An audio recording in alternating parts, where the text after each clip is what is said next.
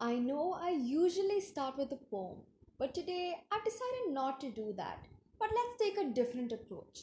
The Oxford Dictionary defines racial discrimination or racism as prejudice, discrimination, or antagonism directed against someone of a different race based on the belief that one's race is superior. However, this is a pretty simplified explanation of a complex issue. Let's deep dive a little into this, shall we? Now, what is race? A category of humankind that shares certain distinctive physical traits. Basically, when people are differentiated into groups largely based off skin color, as much as one would not like to admit it. It was used to denote national affiliations when it first came into use, and later on shifted towards physicality. Racism as a term itself is poorly understood. The concepts within that definition, such as discrimination and racial superiority, are not always straightforward. Views on these concepts are often fluid, changing over time with new social contexts and new ways of thinking.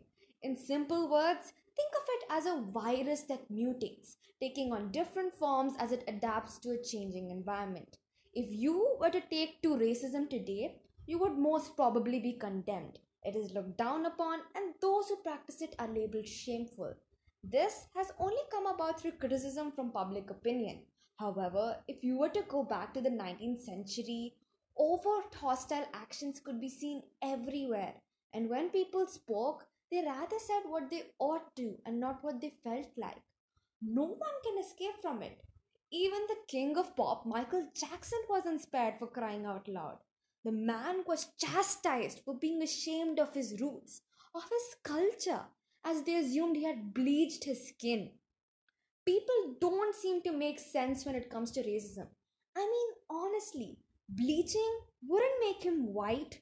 He was struggling with vitiligo, which nobody believed until after his death, when it was proved in his autopsy.